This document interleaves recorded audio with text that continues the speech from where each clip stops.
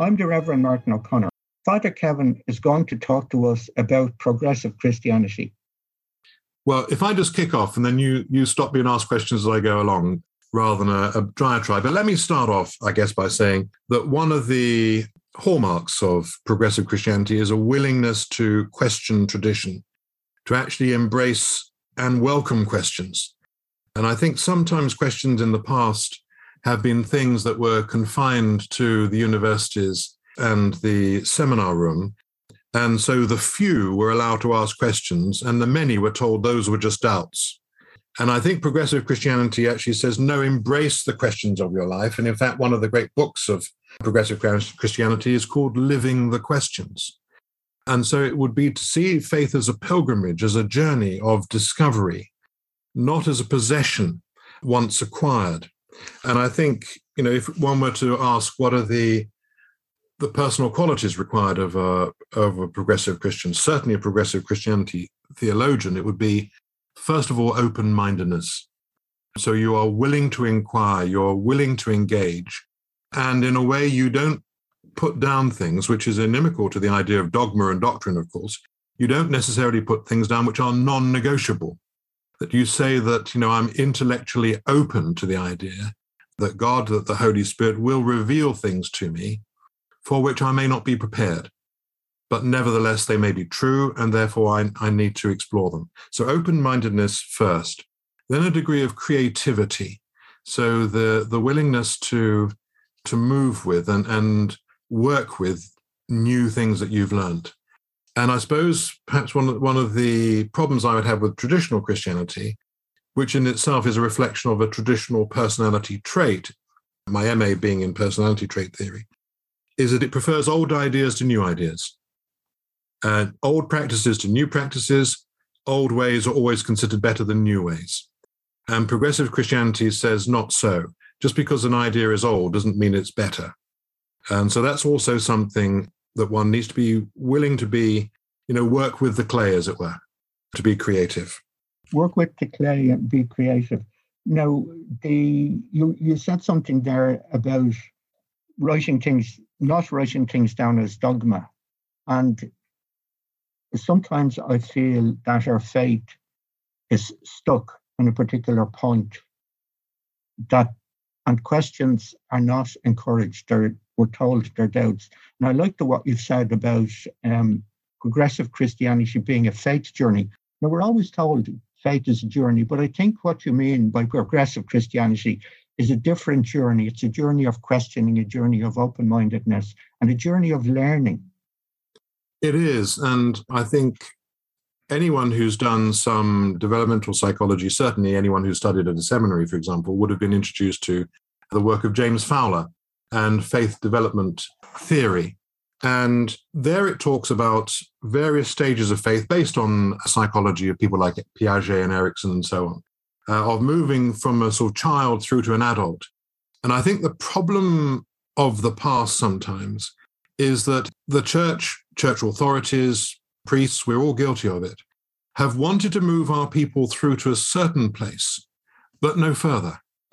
And I think the danger of institutions is they always want to self-perpetuate.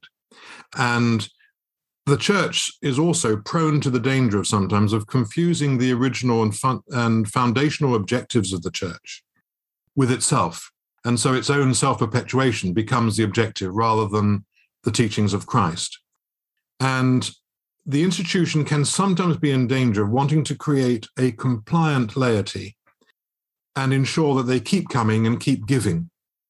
Whereas James Fowler would say that there are further stages on the journey of faith beyond what he calls conventional faith, which is a compliant faith, which is where if you're a Protestant, you either treat the Bible as your rule book, that's the danger, or if you're a Catholic, you treat the magisterium and the bishops and the authority of the church as your rule book, and that you have your faith defined for you by others and circumscribed by others. Whereas James Fowler would say, no, we must grow past that into a faith that becomes truly internalized and truly our own as a result of our own faith experiences and life experiences. But then even further than that, that's just one stage. The next stage on is to then see resonance with other faiths and other cultures and other experiences. And so what he calls a more conjunctive phase, where we're starting to draw in and see that there is wisdom in other traditions, and that actually Christianity is not the only path to wisdom or truth or to what we might call the divine. The last stage of faith, as he describes it, most of us don't want to aspire to, because that's people like Jesus, Gandhi, Martin Luther King, and others. We tend to kill them because they are so wrapped up in the well-being of all mankind and so less concerned with their own well-being that we look at them and can't stand them. And so we tend to assassinate them. But that's few of us can ever aspire to that anyway. But certainly, so the idea of a journey of faith beyond the point where traditional Christianity has often wanted to keep us, and moving past into a questioning faith that is always looking for new revelation. That revelation is an unfolding process and a personal and a community process. Well, one of the things that strikes me about what you've said is when you mentioned the Bible being the foundation rule book, quite often I feel that the Bible is not taken in, it's not read in the context in which it was written. We've stuck the Bible in the first century and tried to apply it directly. And I've come across some of the writers on progressive Christianity, like Marcus Borg, and they're pointing out the contextual nature of the Bible. I think absolutely critical. And I think one of the things that progressive Christians would say is that they take the Bible very seriously, but not literally. And I think it's treated with utter respect, but also to realize, and this is one of the first lessons I teach people when we look at Bible study and so on, is to go right back to the basics and say, learn to distinguish between truth and fact, which most people think they're the same and they're not. That truth I would see as a much bigger issue. And facts are a subset of truth, so that things that are factual are also true, but not all things that are true are necessarily factual. We can experience truth in great art, great music, great literature, in theatre, in cinema indeed recently. And we can find things that are profoundly moving and profoundly true about the human condition, but they may well be fictional. But that's okay. And indeed, perhaps a bigger truth than mere facts. I mean, the ultimate fact is the telephone book, but it doesn't have many insights for us. When you say there's a difference truth and fact, would you say that the Bible is truth, but not necessarily fact? And maybe this is where progressive Christianity differs from the traditional type as well. Well, there are some facts in the Bible, and there are truths, there are poems, there is poetic language, there's prophetic language, there is allegory. Because, of course, the Bible is not a book, it's a library. And a library contains, because the Greek root of the word Bible means library. It doesn't mean book. And so there are many books written for many purposes.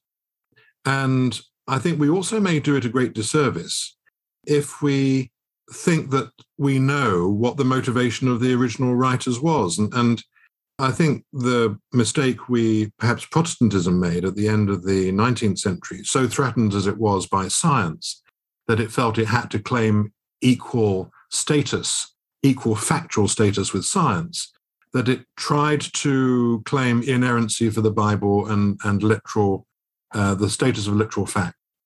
And it ignored the fact that much of the Bible was speculative, but also not even attempting to grasp at the facts. And the poetic language and the truths that are there, I mean, Jesus is parabolic in the way he tells stories. He's not saying when he tells a parable that there was a man who did this, there was an actual woman who did that. He's telling a story to illustrate a point. And if we allow Jesus to tell parables, why don't we allow the rest of the Bible and the prophets and others to do so as well? So I think that's absolutely key. And in fact, to use that sort of analogy might rehabilitate parts of the Bible which have been to some extent discredited through their overuse as literalism. I think most modern Christians would accept evolution as a cogent account of how life came into being. Indeed, how most things that we experience, most contingent things in the world have evolved, are evolving. Not just the biological world and the material world, but society, culture, psychology, communities. They're all evolving and changing. That is the means by which the holy creates. But if we look at Genesis, which has been slavishly used by creationists as a sort of this is the fact, and then we get into these ridiculous arguments about how old is the world, and Bishop Ussher, from the 20s, said it's only 7,000 years old or something.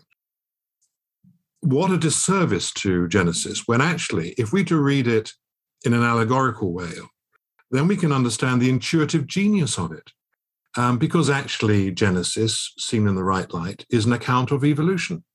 It talks about going from a primeval, disorganized, chaotic state into higher and higher levels of sophistication. We know that mankind is a relatively recent addition, and certainly one of the creation accounts has us as a later addition. The chaos having first been breathed over by the Spirit of God, and then land and seas separated and so on. Well, we know that was part of the evolutionary process. And so what an intuitive repository of genius Genesis is, if we allow it to be allegorical, that actually somehow they almost stumbled across evolution around the campfire, and what wisdom it contains if we don't treat it as a factual account and try and ascribe numbers to it and so on. Yeah, to talk about Jesus in the context of progressive Christianity for a moment, I feel traditionally Christians have almost sanitized Jesus to the sense that he came to challenge the powers that be, but we have tended to see him as a personal savior who, if we followed his rules, we would get to heaven. How would progressive Christianity look at that? Right, there's at least three things that brings to mind. So let's see if I can cogently argue them. First of all, Marcus Borg would talk about the pre-Easter Jesus and the post-Easter Jesus, which I think is a very useful way of thinking about it. In other words, the Jesus who actually lived, the real man, and then Jesus, or the Christ, the myth, that we then later created and is the Jesus of faith. And so there was a real man, and he lived and had certain experiences and was an exemplary man who revolutionized the world and the way we look at ourselves, unlike any other human being. So a man of incalculable impact. And then there's the Christ, which is an agglomeration of both the real man and the mythology and the legends that we've created around him. And indeed, some of the stories that have subsequently been told about him, once the gospel writers and others came to the conclusion that he was the Christ. So they can then go back and say that there are certain aspects of his life, even if there's no evidence that they did happen, must have happened, because their world would conceive that someone as extraordinary as him must have had these experiences. So one has to remember that the Bible, certainly the gospel accounts, were written backwards. They were written after the events. And in the case of Mark, probably around AD 70, Matthew and Luke, maybe AD 80, John even as late as 90 or 100. So these are people who are looking back 40, 60, 70 years or more to someone who they may never have met, but the tradition of their community has passed down. So there's that. There's also, you speak about Savior. Now, if as Christians we do believe that evolution is a more cogent explanation of how the world has come into being, that means that whilst we see it as an interesting allegory upon evil and the choices that human beings make, the story of the fall is not an historical event. And so there was not an Adam and Eve and the temptation in the garden and the ejection from the garden. in a literal sense. As an allegorical story about the good and bad choices that humans make all the time, that we are falling, an interesting allegory. But as an historical event, I think most progressive Christians would say no. Now, that has profound implications. So if there was no fall, then there is no original sin in the way as traditionally posited. That means, therefore, that human beings are not persons who are trying to recover a once perfect state. We are not people who were once favored and are trying to get back into paradise. If anything, Eden lies ahead of us, that the kingdom is a way of describing what life could be like were we as Christians were the world, to live not only to, as Marcus Borg, love God, but to love what God loves, which would mean each other, but also all creation. And I think that's a useful way of describing the kingdom, to love God and to love all that God loves. And so the Garden of Eden as an allegorical, as a sort of mythical place, might exist in reality ahead of us, or at least some intimations of it, but is not something that lies in our past. Unfortunately, we're just out of time. I've really enjoyed hearing what you've had to say. I've really enjoyed engaging with you, and hopefully I could come back to you at some stage and we could talk about moving forward and the age of the Spirit, and maybe more about how we can link in with the Progressive Christian Network. So really, thanks very much for taking the time to be with us this evening and for your really challenging talk. And I thank you, the listeners, for joining us, and to the studio team at Dublin South FM 93.9. So until the next time, it's good evening from Father Kevin O'Brien and the Reverend Martin O'Connor.